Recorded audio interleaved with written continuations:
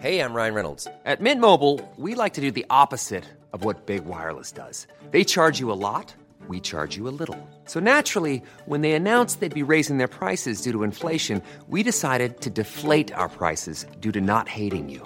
That's right. We're cutting the price of Mint Unlimited from $30 a month to just $15 a month. Give it a try at mintmobile.com/switch. $45 up front for 3 months plus taxes and fees. Promo rate for new customers for limited time. Unlimited more than 40 gigabytes per month. Slows full terms at mintmobile.com. Hello everybody, welcome back to Luke's English Podcast. This episode is sponsored by italki. That's a service that you can use to connect with language teachers and native speakers online to improve your English speaking. Go to teacherluke.co.uk/talk to get started, and you can get a $10 discount from italki if you follow that URL. Okay, teacherluke.co.uk/talk, or click an italki logo on my website. Now let's carry on with this episode. And here we go. Ladies and gentlemen, this is Luke's English Podcast. You can't touch this. This is a masterpiece of the English language. Alrighty then. Just think of the accolades it's received over the years. Wait a minute. Who are you? I'm Luke Skywalker. I'm here to rescue you. Ooh, this is going to be good. Really? Yes. I want to get into it, man. ladies and gentlemen, this is Luke's English Podcast. And this is Britain at its best.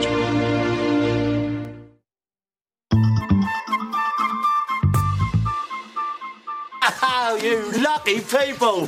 Hello everybody, welcome back to this episode, which is all about the Marvel Cinematic Universe, superhero films, and the latest Marvel movie, which is called Captain America Civil War. And so we now continue with this one, which I started in the previous one. So this is like part 2, essentially. And where was I at the end of the last episode? I think I was in the middle of kind of just bringing us up to date with the Marvel Cinematic Universe. And I think I had just talked about Spider-Man films and things. So I'm basically kind of like going through a history of superhero movies before we get into the actual Marvel Cinematic Universe of the last 10 years or so. And then eventually I'll talk about this latest film, which I saw in the cinemas, just one cinema. It's in the cinemas, but I saw it in a cinema just last week, and I'm going to tell you what I thought of it. Okay, so that's it. I'm not going to go on anymore. Let's now carry on. And I think I'm about to tell you about the Incredible Hulk film, which was directed by Ang Lee, something like 2003, 2002. I actually don't remember. I could look that up on the International Movie Database, but I'm not going to. I'm just going to give a vague idea that, oh, what the hell? Okay, I'll look it up. Hulk movie. Ang Lee, director. Let's just find the date, just to give it a bit of, seriousness here, just so... Oh yeah, it was 2003. Okay, it was 2003. And it seems to have been considered a failure. You've probably seen that film, have you? I wonder what you thought. I quite enjoyed it.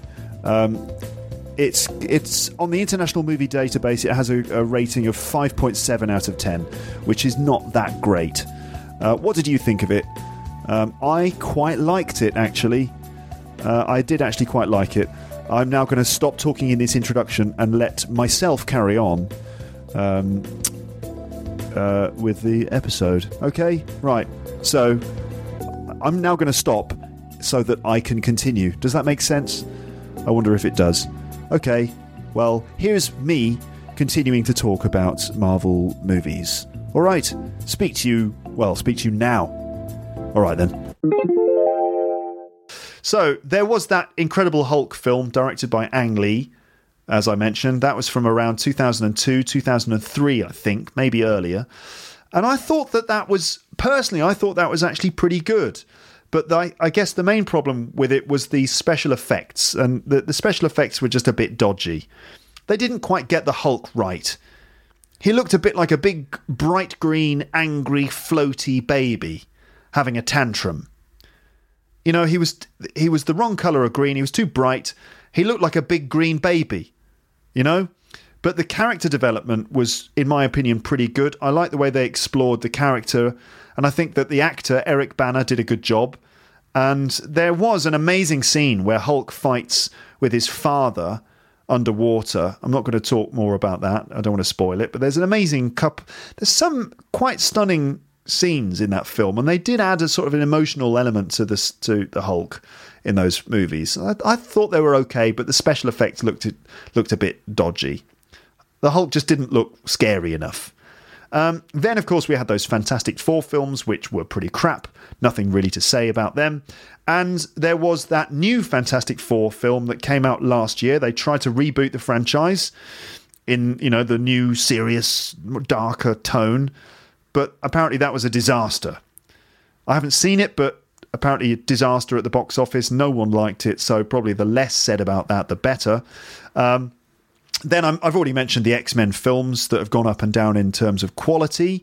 I quite like the reboot of the X-Men films mainly because of the actors they have.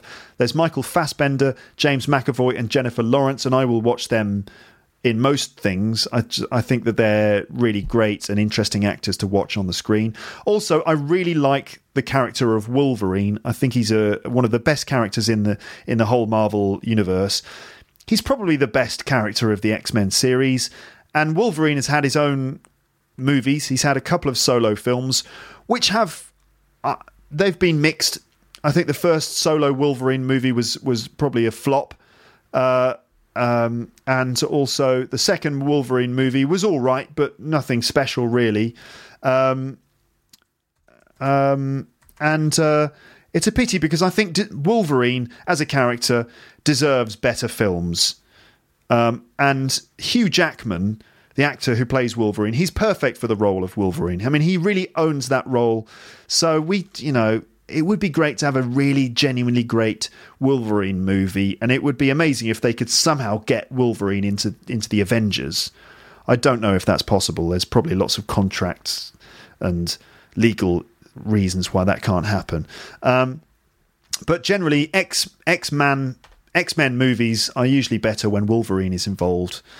And yeah, I'm going to talk about the new X-Men. I'm going to talk about the new X-Men movie in an episode very soon. Okay, so those Marvel films that I've just mentioned are not really made by Marvel. We've already established that. So let's now talk about the Marvel films which are made by Marvel. So here we're talking about the Marvel Cinematic Universe. That's what it's called. It's principally the films that centre on the Avengers. So Marvel's plan, which I think is at the time was headed by an executive called Kevin Feige. Their plan was to start financing and producing their own films rather than just licensing them to other companies who sort of did it badly. So they would start their own films with characters that they had exclusive rights to, and then build a catalogue of awesome films which are all set up in the same universe. And this would also allow the studio to have complete creative control, which is probably a good idea because nobody knows or cares about Marvel characters more than Marvel themselves, except maybe the guy who created all these characters, Stan Lee. And Stan Lee, yeah, grey-haired gentleman these days, but he's the guy who actually created most of these characters, Stan Lee. And you've probably noticed that Stan Lee actually appears in pretty much every single Marvel movie that there is. He has a cameo appearance in every single Marvel movie. He's like an old grey-haired guy with a moustache. And if you see a grey-haired man with a moustache in a Marvel movie, it's probably Stan Lee. Like, he's a postman here. He works in an office here. He's a police officer here. He just has these bit parts. And it's always funny when you see Stan Lee in a Marvel movie. He's the guy who created them. So, the characters that we're talking about in these movies are the ones principally involved in the Avengers storyline. So we're talking about Iron Man, Captain America, Hulk, Thor, Black Widow, Hawkeye, Falcon, Black Panther, Nick Fury, and others. So the overall plan, I think, for Marvel was to establish these characters in their own films first, and those solo films would essentially be origin stories for the characters, so that we would get to know their backgrounds and their contexts. And then they would bring those characters together at regular intervals in these big event movies that would essentially be sort of like where all the characters all appear together in the same movie. And those event movies would be so irresistible to audiences. Just the promise, just the appeal of seeing these different characters from their own movies interacting together on the screen would be so irresistible to audiences that all the box office records would be smashed and Marvel would make tons of money. And that's pretty much exactly what they've done. They started with Iron Man in 2006, and since then Marvel have brought out 13 films, including Iron Man, in the last 10 years. And not to mention a few TV spin-offs as well, like, for example, the Agents of S.H.I.E.L.D. TV series, Agent Carter, Daredevil, and some other ones as well. Captain America Civil War is the 13th film in the series, and it marks the beginning of Phase 3 in Marvel's cinematic universe. Yep, Phase 3. Marvel is releasing its films in phases. You could consider these films to be like massive feature-length, high-budget episodes in a huge cinematic series. Every film adds elements to this larger universe, and this is really a very effective marketing strategy because the success of any one film in the Marvel Cinematic Universe leads to the success of the series as a whole, and then the movies in which more than one character feature instantly gain a certain value. I mean, for example, it's exciting when Tony Stark appears in a Hulk movie, or when Ant-Man turns up in a Captain America film or whatever, and when they all feature in the same movie, on the same team, or against each other, it's just box office gold, isn't it? And by the way, I realise I haven't mentioned Deadpool yet either. So here I am mentioning Deadpool. Deadpool really belongs to the X-Men universe, I think, but he's a very popular Marvel character who seems to... he's kind of original. He's a bit different to the others because he's very comical, really. He's a sort of comedy character, although he does have his own emotional story as well. But Deadpool is different because he constantly breaks the fourth wall.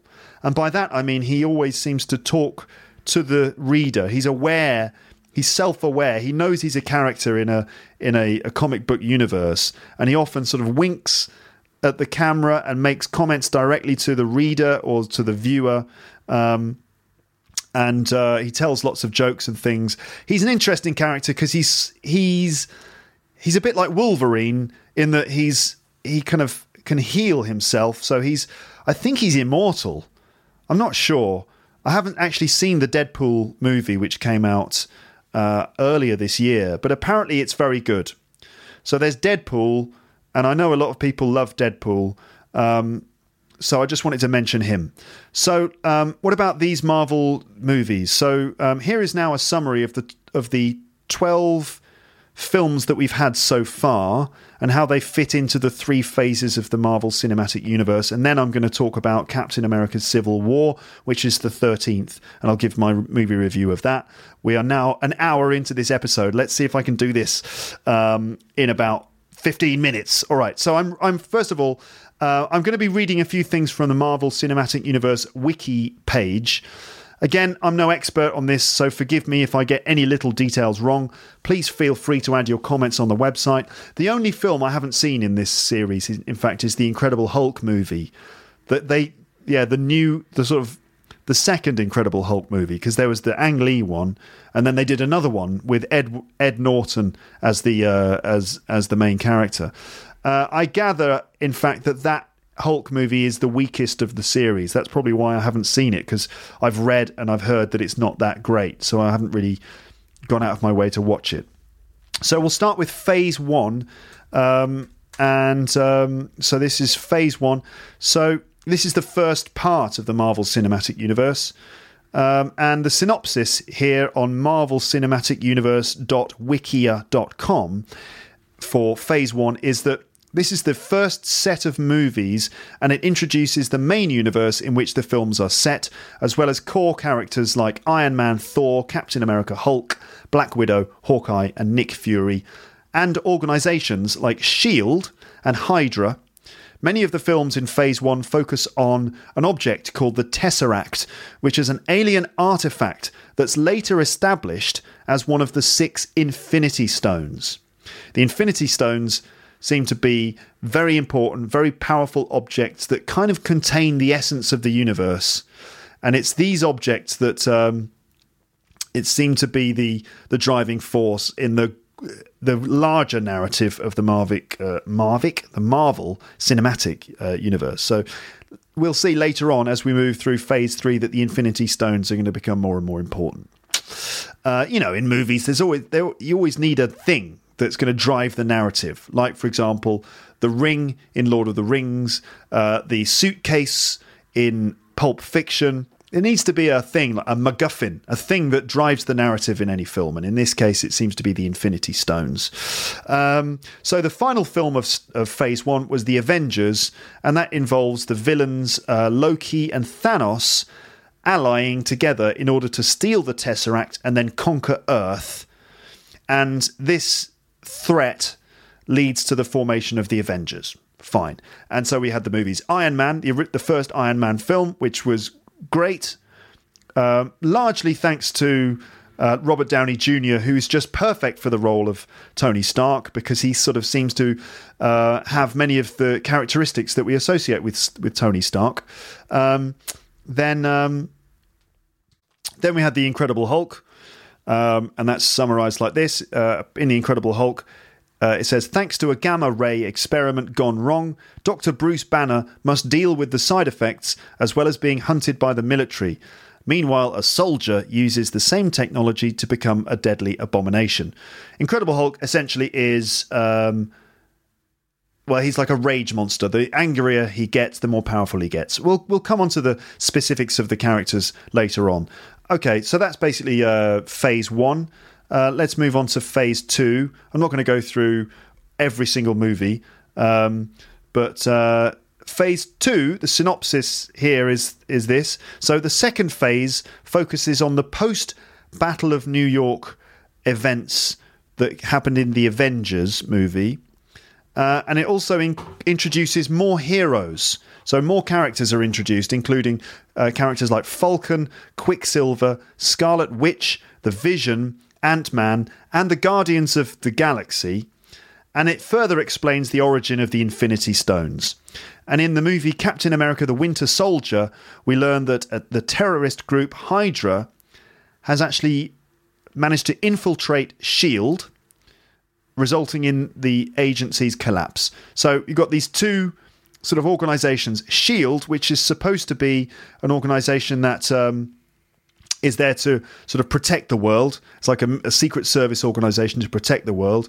And then a Hydra, they're like a sort of evil, sort of weird, fascist, evil dictatorship kind of thing. And so we learn about the way that Hydra and S.H.I.E.L.D. are sort of related to each other. And then at the end of Phase 2, we get another big Avengers movie, which is all around this artificial intelligence created by Tony Stark, which was designed to protect the Earth.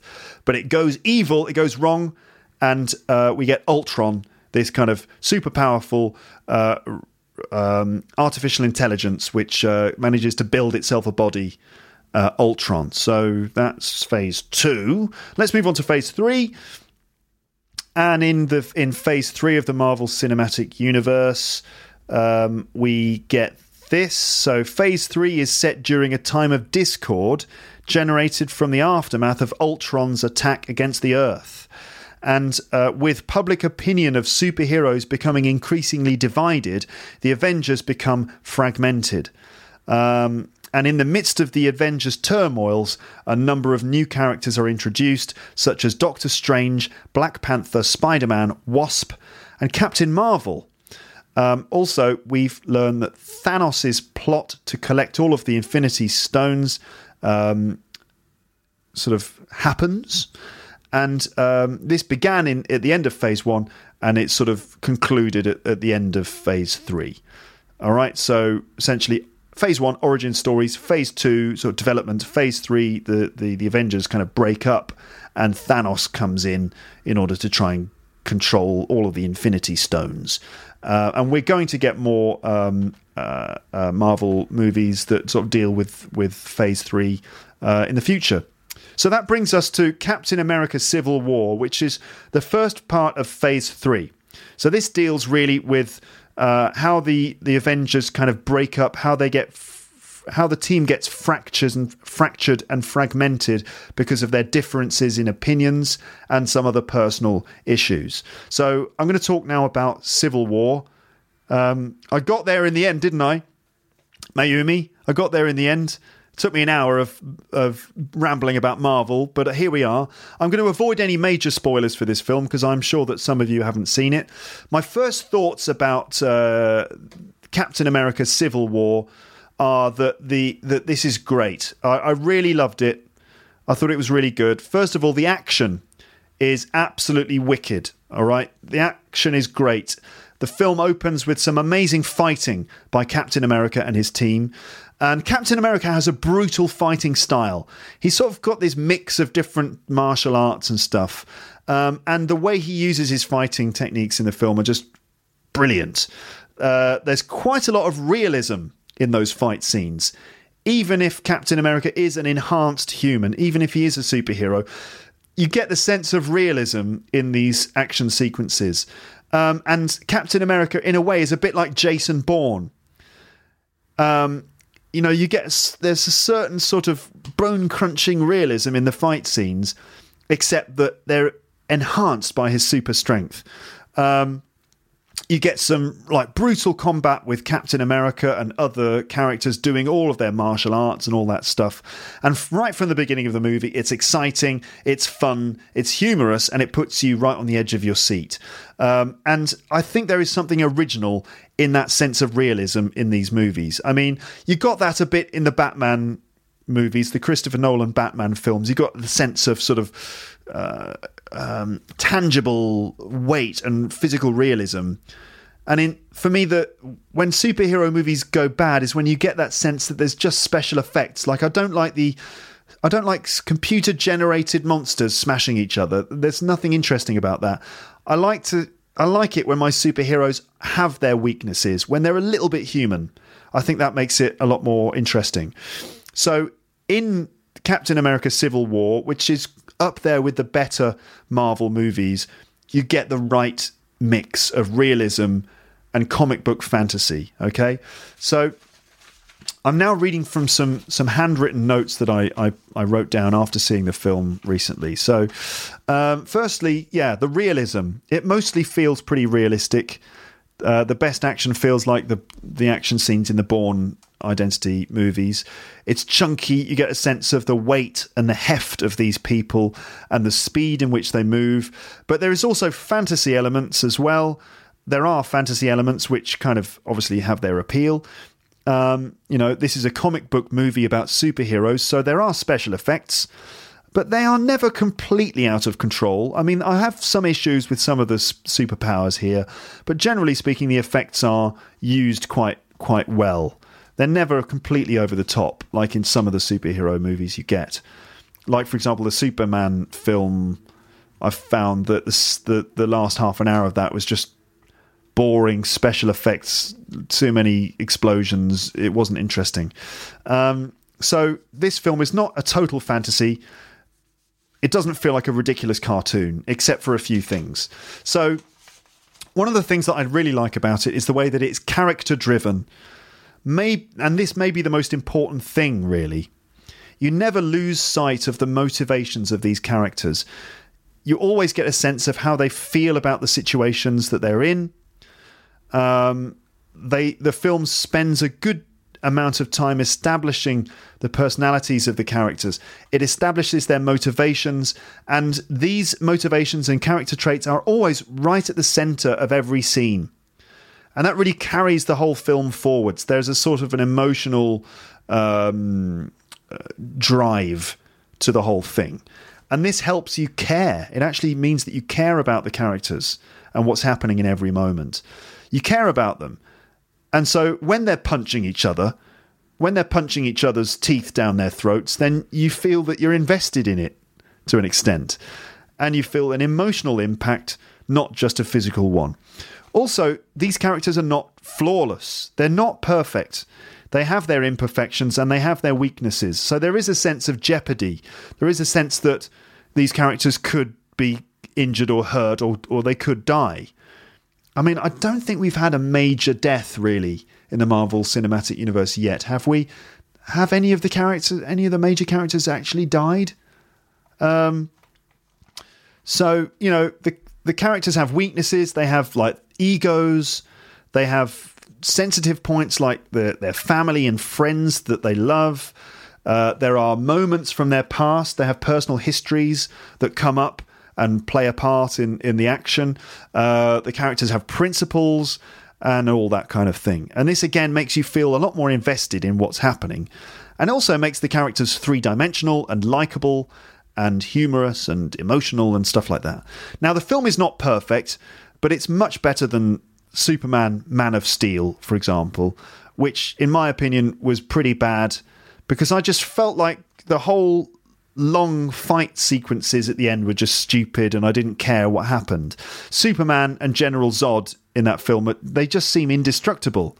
And so the fight just goes on and on and on, and more buildings get smashed. And so, you know, just doesn't seem to be that interesting, really. Also, the motivations of the characters in that Superman film weren't really consistent with the action that we were seeing. Like, Superman is supposed to be a protector of the Earth, right? He's supposed to be a hero, but in that film, he destroys, like, half of New York in a fairly careless manner. It's like 9/11. It's like 50 9/11s all happen in one day, and he doesn't seem to save anyone except Lois Lane, who, it seems to me, performs no other function in the film other than just to be a woman who needs to be rescued, which was a little bit insulting to our intelligence. Now, I haven't seen Batman vs Superman, but I have heard that it's, to an extent, more of the same thing, although I think they deal with some of the moral complications of the fact that Superman destroyed half the city, and that there's a sort of a ethical question about, you know, should superheroes be allowed to cause so much damage, and what about the collateral damage caused by superheroes? So I think that may be dealt with a little bit in Superman versus Batman. And apparently there are some good bits with Ben Affleck as a fairly brutal and cynical version of Batman. But essentially, I think that probably it's style over substance. But Captain America and Marvel movies in general have style, and they have substance as well. So they have well-defined characters that we understand on an emotional level, as well as cool abilities and superpowers that are, you know, an impressive spectacle. But it's not all perfect. For example, I don't understand some of the powers that these characters have, and I think there are some inconsistencies here. Like, you know, for example, some of the characters seem to have much, much more powerful abilities than others. And so it doesn't seem to be a completely fair fight. For example, there's a character called Scarlet Witch. Now, what is her power exactly? I mean, there's a gap here in what I know. I mean, you might know more about her, so you can write that in the comments section. But what is Scarlet Witch's power? It seems that she just has like a purple... She's just got like a purple force. I don't know what it is, but she's able to use the power of purple. She can sort of fling purple balls at people. She uses like a purple force field to protect herself and protect other people. It looks like she can move objects. She can just move objects with her mind. She can manipulate matter, it seems. And also it seems that she can control people's minds. Now, if you can control matter, if you can move objects and control people's minds, doesn't that make her easily the most powerful of all of the Marvel characters? Couldn't she just, for example, just pick up Captain America and just throw him against a wall again and again and again, or just fly him into the air so he lands on the ground and dies? Couldn't she do that? Couldn't she just, like, stop Iron Man in the air with her mind and just crush him inside his suit? If she has control over actual matter, surely she'd be able to just crush all of the other characters if she wanted to. So I'm not completely sure about the extent of her powers. Also, the other character I don't really understand is Vision. Now, I don't really get it. I don't really get Vision. Now, okay, he's interesting. I'll give him that. He's fascinating because I think there's a lot of depth there in what Vision is and what his powers really are. Like Vision, I think he's a computer program, isn't he? Or is he? What's he made of? I don't get it. I mean, I maybe I wasn't paying attention in the previous Avengers movie when Vision arrived, but I don't really understand what he is. He seems to be like a god or something. I don't know. He just seems to be way more powerful than some of the other characters, which, you know, means that it's not exactly a level playing field here. Like the Vision has an Infinity Stone in his forehead. Doesn't that make him way more powerful than Iron Man and Captain America? I don't know. And also, why is he not involved in more of the action? Because surely if he's that powerful, he would be involved. I don't really know. But I think that these problems are kind of dealt with a little bit in the film, because while we kind of wonder about these characters, the characters in the movie are also sort of wondering about themselves. Scarlet Witch and the Vision, they both are fairly new to their powers. They're still struggling with their place in the universe. They don't really understand their powers. They haven't really got full control over their powers. They don't really know where their hearts really lie. In fact, it's quite interesting to see the two of them sort of interact with each other, and there may be some kind of relationship developing there. So it kind of fits, you know, like there are problems with the film, but it seems that the film manages to kind of deal with these things that don't make sense. And there are also little jokes and little self-conscious winks to the audience about little things that don't quite match up. Like, for example, Captain America's shield. He throws his shield around because he's got this shield made of vibranium, which is like apparently the most powerful material in the universe. And he throws that shield around and it flies around hitting people, and it seems to just curve round in the air. It defies the laws of physics, his shield. And there's a moment in the film where someone actually says that to him. They say, "Come on, Cap. Come on, Cap." Not in an English accent. But come on, that shield just defies the laws of physics. So they do kind of, you know, make little jokes about some of the things that don't make sense. So, yeah, all right. So, characters, a little overview of some of the characters that I haven't described yet. There's a character called the Winter Soldier, and I think he's brilliant. He's like an out-of-control Captain America, and he's got a bionic arm. That's good. Black Panther. Black Panther is pretty cool, even if he is dressed as a panther. And I think it's a little bit silly when superheroes dress as animals, because, you know, he's got little ears like Batman. And as you know, I've always had a problem with characters who have little pointy ears on their suits. I just don't think it's necessary, and it makes them look a bit silly. But other than the little ears, he does look cool. He's got a wicked black suit, and it's covered in vibranium, so he's kind of bulletproof and stuff. And he's a mysterious character. He's got this really cool martial art fighting style. We don't really know much about him at this stage, but they're probably going to make a Black Panther movie about him at some point. So we're going to find out more stuff about Black Panther in the future. But we do know that he comes from a country called Wakanda, which is somewhere in Africa, and he has superpowers. He does have superpowers. I was wondering about that. It doesn't really explain, but apparently he does. So he is not just a bloke with, you know, martial art skills. He also has some superpowers. There's an amazing scene, right, in this film in which the characters are chasing each other. You get the Winter Soldier, Captain America, and Black Panther sort of involved in a chase on foot. And they're running through the streets, and they're all running at about 50 kilometers an hour. It doesn't make a big deal out of it. You know, the film is not broad. It doesn't sort of emphasize that much, but you realize that the characters are running and they're faster than a lot of the cars that are driving along the road. And so it's, you know, it's a fairly underplayed moment, but you realize the kind of powers that these people have. And it's really well done because it has a sense of realism to it. Also, they managed to set up the character motivation of Black Panther very efficiently in just a few scenes. And the actor who plays him has a certain quiet charisma, and I'm looking forward to seeing more from him in the future. Black Widow, I should mention her. I'm not going to have a chance to mention everyone here, by the way, because I should probably wrap this up. But I just should say Black Widow, Natasha Romanoff, she's played by Scarlett Johansson. And, well, first of all, I should say, I don't know why I'm going to say it, but I feel like I need to. I think she looks amazing. She's super hot in the film, again, as she usually is.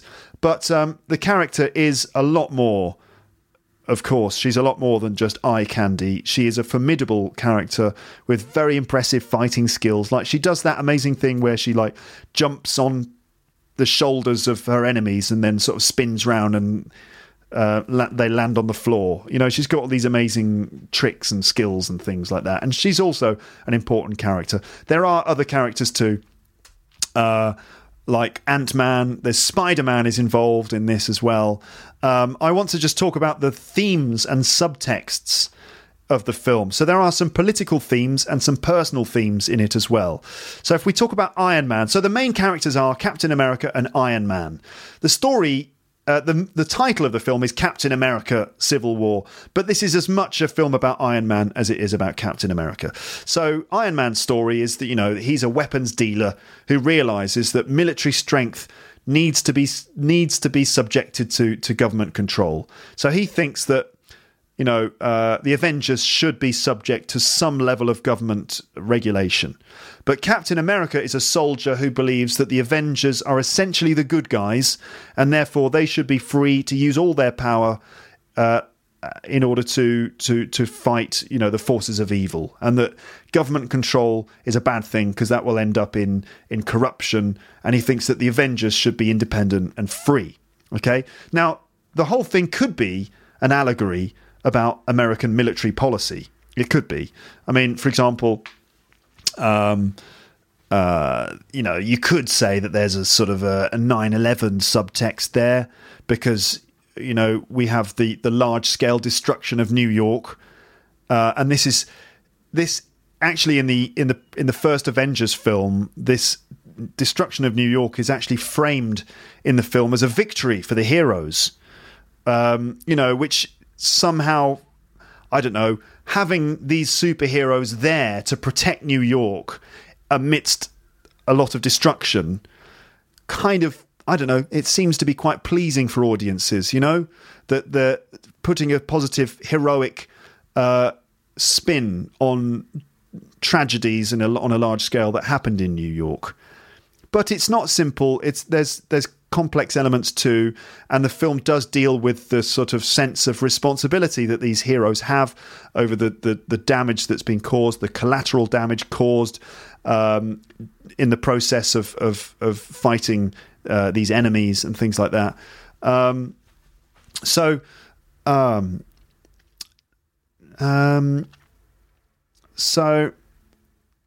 there is an agreement that the UN wants the Avengers to sign. And this essentially gives the UN, I think it's the UN, it gives them the power to overrule the Avengers. So essentially that if they signed this document, the Avengers would basically work for the United Nations. Tony Stark, Iron Man, thinks that's necessary to prevent other catastrophes and to prevent collateral damage in the future. But Captain America essentially believes that you can't make an omelette without breaking some eggs. So Captain America thinks that you know, some collateral damage is always going to happen, and that that's just the price you pay for the freedom to protect the universe or to protect the world as a whole. Okay, so this is a fairly complex moral problem, and should the team be given total freedom to cross borders, to be unaccountable, at the cost of some loss of life, you know, when there's some collateral damage? Or should the team be subject to government control? So those are some themes in the film. And now I know what you might be thinking. You might be thinking, which one do I agree with? Iron Man or Captain America? Which one do I prefer? Because it seems, since in this film, Iron Man and Captain America are fighting against each other, and that's not a spoiler, there are kind of two camps. There's the people who prefer Iron Man and the people who prefer Captain America. There's Team Iron Man and Team Captain America. Which one do I prefer? Well, in terms of their positions, I mean, in terms of sort of their opinions, I kind of agree with both of them. I think that they should be accountable to someone, like the government, but there's always a chance that governments will become corrupt. So signing an accord to register the Avengers as a government-controlled asset seems a bit sketchy, like a bit dangerous, because, you know, governments always end up being corrupt, or they're always, you know, there's always a danger that governments will end up being corrupted. And so you need the Avengers to be outside of that system to an extent. But then again, the Avengers can't just go around causing collateral damage without being accountable for it. So they should have some regulation or some systemic sort of obligation to answer, you know, for the damage that they cause. So it's a tough call. It's a difficult one. In the end, really, the film doesn't quite deal with those complex political questions, and instead it turns into a personal story. And I think they've really left it up to us to decide who we think won the Civil War. I'm not telling you what happens in the end. You might, you know, when you see the end, you might decide that one team definitely wins and one team definitely doesn't. But also, I think to an extent, it's kind of left a bit open. And remember, winning the battle and winning the war are not always the same thing, you know. You know, they say that you hear these expressions like, you know, they won the battle, but they didn't win the war. Winning the battle means winning a smaller conflict, and winning the war means winning the larger, you know, the larger political conflict, you know. So it might be possible to win the battle and yet not win the war. It'll be interesting to see how the relationship between Captain America and Iron Man continues in sort of the next movies that come out. Let's see. In terms of screen time, I actually prefer Captain America in the action sequences, and I prefer Tony Stark, Iron Man, in the dramatic sequences. So Captain America is a brilliant soldier, and his fight scenes involve a lot of hand-to-hand combat, which is usually done really, really well. But I find his dramatic scenes can be a little bit dry. I mean, Captain America is quite a simple character, really. He's just a wholesome guy who wants to do the right thing. I mean, he's kind of... He comes from the past, so to an extent he's kind of lost in the modern world. But really, there's not much more to him than that, and he can be a little bit bland at times. On the other hand, Tony Stark, Iron Man, is a much more fascinating character. He's a mix of intellect, ego, arrogance, conflicted emotion, sadness, you know, all these different emotions and things going on. And Robert Downey Jr. is a fantastic actor with tons of charisma and humanity, and you get the sense that he's just on the edge all the time, which gives Tony Stark a really exciting, dangerous and human quality to him. But I find that his action scenes are slightly less interesting as Iron Man, in my opinion, because essentially it's just a suit flying around. It's just a kind of robot suit flying around. And there is a man inside it, but it's basically just like a metallic suit flying around, and it's all computer graphics. And I find computer graphics to be less appealing than actual human interactions, even though the studio has done a really, really good job on the special effects. I mean, you know, the Iron Man special effects are amazing, and Iron Man is a lot better than most other special effects that we've seen in other superhero films, because you get the feeling that Iron Man is real and heavy and an incredibly complex piece of engineering. And there are some cool moments where Tony Stark puts on the armour, and the armour sort of builds itself around his body, and those are pretty cool moments. But as soon as the armour is on, I just feel like I'm watching computer graphics, and I prefer to watch Captain America doing all the things he does, because it you know, you can see that it's a real stuntman or a real actor doing those things. I just prefer his kind of bone-crunching stunt work. Also, I'm never completely convinced how powerful Tony Stark's suit is. It seems to be inconsistent. Like, how powerful are those energy blasts that he has? Can't he just shoot Captain America's head off with one of those things? I don't really understand quite what the power balance is between all the characters. And just before we end here, I'd like to just mention a couple of problems, or sort of a couple of negative points that I have with the film. So, first problem with the film is that it's a bit too long. And it's even longer than this episode of this podcast. So, it's really long. It was so long that I had to take a toilet break at some point. In a movie, it's always annoying when you need to get up to go to the toilet. I always find that to be a difficult decision to make when I need the toilet and the movie hasn't finished. And I have to make a decision. I think, am I going to hold on with all this discomfort until the end of the film? Even though that might ruin my enjoyment, because it's difficult to enjoy a movie when you really need the loo. So do I hold on and experience a certain amount of discomfort which might distract me from the enjoyment of the film, or do I make a break for it and go on a secret agent ninja mission to the toilet? And that's usually quite a complicated decision. Obviously, there are certain factors involved, like, for example, the extent to which you like the film or what's going on in the film at that moment. Because you have to try and make a prediction, don't you? If you're going to make a break for the toilet, you do need to make a decision. And that's kind of like, when do I go? You have to wait for the movie to sort of have a quiet moment, and then off you go. But you always miss something. There's always some little plot detail that you miss when that happens. So I did have to go on a ninja mission to the loo. Luckily, I didn't have to squeeze past too many people. I just kind of like ducked out of the room, did my business, came straight back, washed my hands, and came straight back into the action. So it's quite long. And I mean, maybe I don't have a right to complain about that when I produce these epically long podcasts. Who knows? You might also think, well, I liked the fact it was long because I liked the film. So the more of the film there was, the better. It's value for money. All right.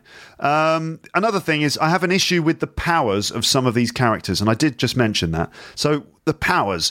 There seems to be quite a lot of grey area regarding their superpowers. And there's a certain amount of inconsistency going on. For example, Scarlet Witch. Scarlet Witch. What is her power exactly? I think I mentioned that before. She seems to be able to control objects. She can control objects. She can control people's minds. And she has this weird purple energy.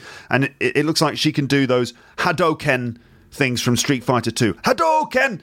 But with a purple ball of light. I don't know what it is. I'm sure there's a backstory as to where her power comes from. I think it comes from Loki's scepter or something. I don't know. But if she can control objects, even large objects, then can't she just pick people up and fling them around, like smash them into walls or send them out into space? Or couldn't she just crush someone's throat, like Darth Vader? I suppose doing that takes her a lot of energy and effort. So there's probably a reason for it, but it just seemed a bit inconsistent that she seems to be absurdly powerful, and yet she's not like the most powerful character in the movie. I don't understand. Another thing is about the character called the Vision. Now, I've mentioned him already. I don't know what he is really, but that's, I think, probably just because I'm a bit stupid. Like I wasn't really able to understand his character and what he is. He comes from the previous Avengers film, The Age of Ultron. So I think he's a sort of a robot or a computer program or synthetic or something. But can he just be stopped with an electromagnetic pulse? If you have an electromagnetic pulse, can you just stop him then? I mean, it seems that if he's electric, you could just turn off his Wi-Fi or something, and that would be it. That's how you stop him. You just unplug his Wi-Fi, just pull the plug out, and he'll stop. I mean, if he is a computer, basically a computer program, if you spin like a rainbow umbrella in front of his face, will he just freeze? Like if you've got, on your Apple Mac, when that little rainbow starts, when that umbrella starts spinning, the spinning umbrella of death, when that starts spinning on your Mac, the whole Mac just stops, right? Is that the same thing with the Vision? Can you just spin a rainbow umbrella in front of his face and then he'll just pause? I don't know. Also, if you ask the Vision to do too many things at the same time, will he just crash? because his his memory can't handle it. Like if you say to Vision, can you just bring me that cup? And can you turn the TV off? And can you start the internet? And can you open iTunes? And can you edit this piece of audio? And also, can you turn YouTube on? He'll probably just go and stop, and then you just smash him in the face or something. I don't really understand how he works. And the Vision, he looks a little bit silly. He does. He's got like this purple shiny face, and I don't know. I'm not convinced by how he looks. I mean, he works in the comics. Like his appearance works in the comics because it's like hand drawn and stuff. But in live action, he just looks a bit strange, especially since I think he can choose how he looks, can't he? He has control over his appearance. So why does he choose that look in particular? And also, in this film, he's like wearing a sweater. He's wearing like normal clothes. He's wearing like a shirt and a sweater and a pair of slacks, like a normal guy, like he's trying to blend in. But I thought he could just change his appearance if he wanted to. I don't get it. But anyway, really, I'm nitpicking. I'm just nitpicking. These are small details, really, especially about the Vision. I suppose the Vision is just discovering his powers, and we'll probably learn more about him in future episodes. He is a fascinating character because he's got an Infinity Stone in his forehead. So I'm sure interesting things are going to happen with him in the future. And, there are other interesting things about him, like he can lift Thor's hammer, for example. Like no one can lift Thor's hammer, or very few people can do it, but he can. And that's quite interesting, I suppose. So, other issues are that that in the film the Avengers start to fight each other, but I'm never really convinced that they really want to do damage to each other. So, I mean, they're fighting, they're smashing each other up and stuff, but do they really want to kill each other? I'm never convinced that they do. And so some of the fight sequences seem a little bit like American wrestling. Just big characters beating each other up, but you never really believe that they're trying to hurt each other for real. But saying that, the large battle sequences are handled very well, and there are some really interesting twists and also some very humorous surprises. And ultimately, it's just a lot of fun to watch these characters beating each other up. Also, there are a few plot holes in the film, like aspects of the story that don't make sense. For example, some, as I said, inconsistency or vagueness of the superpowers. But really, these films, they don't need to make sense, really. And ultimately, I don't really care about these issues when the film as a whole is so enjoyable and dramatic and funny. All right. So overall, the film is a bit long, but it manages to cram in some really interesting character development, some big themes, some quite interesting themes, about politics and stuff like that. A mix of realism and fantasy in the action sequences, and some dazzling moments of spectacle. And of course, loads of great superheroes all in one film together. So if you like superhero films, then I think that this has got to be one of the best that we've had so far. So what do you think? Have you seen this? Also, what about other Marvel films? What do you think of them? Which one is your favourite? And also, did I miss anything important here? Please leave your comments, and remember not to give away any big plot spoilers in your comments, because other listeners might not have seen those things. And thank you for listening. That's the end of this episode. It's a long one, isn't it? Here's an additional point at the end. So this is actually the first in a trilogy of superhero-themed podcast episodes. And I think this one that you're listening to now is probably part 2 of the first part of the trilogy. Is this complicated enough? But, I mean, I suppose this is becoming a thing in movies, isn't it, these days? That you get these 2-part movies. Like, for example, the 7th Harry Potter film was actually 2 parts. So they managed to make it into 2 movies. And other examples, like I think there's a Hunger Games film which is in 2 parts as well. So essentially this is a superhero-themed trilogy of movies, and the first part of that trilogy is actually divided into 2 episodes. Okay, so it's going to be 4... It's a 4-episode trilogy. I know that doesn't make sense because trilogy is normally 3 parts, but, I like to break the rules on Luke's English podcast. When I started recording this episode you're listening to, I thought it would be about one episode where I'd talk about Marvel and Captain America in one episode. But I don't know if it's a superpower, but it seems that I'm able to stretch these episodes over long periods of time. Like, I thought it would be about an hour and a half. Maybe I just have bad judgment when it comes to my timing. Or maybe I just get carried away and I add lots of extra stuff which extends the running time. But you don't mind, do you? Of course you don't. Of course you don't. But maybe my superpower is to be able to just extend time. I don't know. If I had a superpower, I think what I'd like to be able to do is to squeeze more content into shorter episodes. That might be my superpower. It seems that I'm able to just... It seems that when I start talking on this podcast, time just flies incredibly fast. But anyway, this is the first in a trilogy of superhero-themed podcast episodes. The next one will be that conversation with my Marvel geek friend Paul Langton, in which we focus on the characters in more detail, and we try to decide who's the strongest, okay? And then in the third part of this series, you're going to hear another movie review. And yes, just this afternoon I went to see another superhero film, and that's the latest one in the X-Men series. That's X-Men Apocalypse, which is actually the sixth X-Men film and the third part in the rebooted X-Men franchise. So I'll give you my review of that, and I have some fairly strong opinions on that film. But if you'd like to know what I think of it, then you'll just have to wait and see. Okay? But that's it for this one. Thank you very much for listening all the way to the end. And you can look forward to another superhero-themed episode coming soon.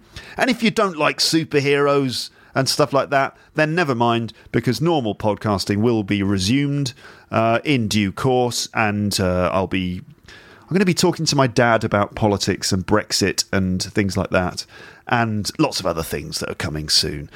Don't forget to check out italki, where you can find native speakers to talk to, and if you want to practice your spoken English and develop your fluency, you can do it on italki. You can find native speakers to talk to about, movies, for example. That might be a good thing to do. And speaking is very important as a way of activating a lot of the language that you're hearing in episodes of the podcast and in other parts of your life. You must do some speaking. It's very important for your balanced, to get an overall balanced improvement in your English. So go to teacherluke.co.uk/talk, and you can then take advantage of that voucher that they'll give you if you buy some lessons. Okay? All right then. So that's it for this one. Speak to you again soon, but for now, it's time to say goodbye. Bye. Thanks again for listening to Luke's English Podcast. For more information, visit teacherluke.co.uk.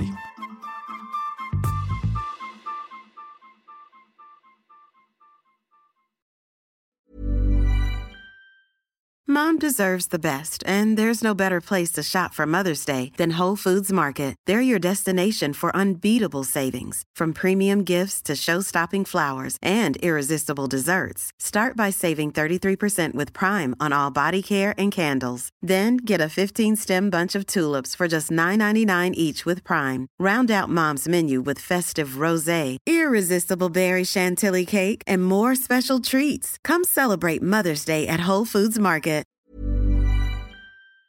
If you enjoyed this episode of Luke's English Podcast, consider signing up for Luke's English Podcast Premium. You'll get regular premium episodes with stories, vocabulary, grammar and pronunciation teaching from me, and the usual moments of humour and fun. Plus, with your subscription, you will be directly supporting my work and making this whole podcast project possible. For more information about Luke's English Podcast Premium, go to teacherluke.co.uk/premium info.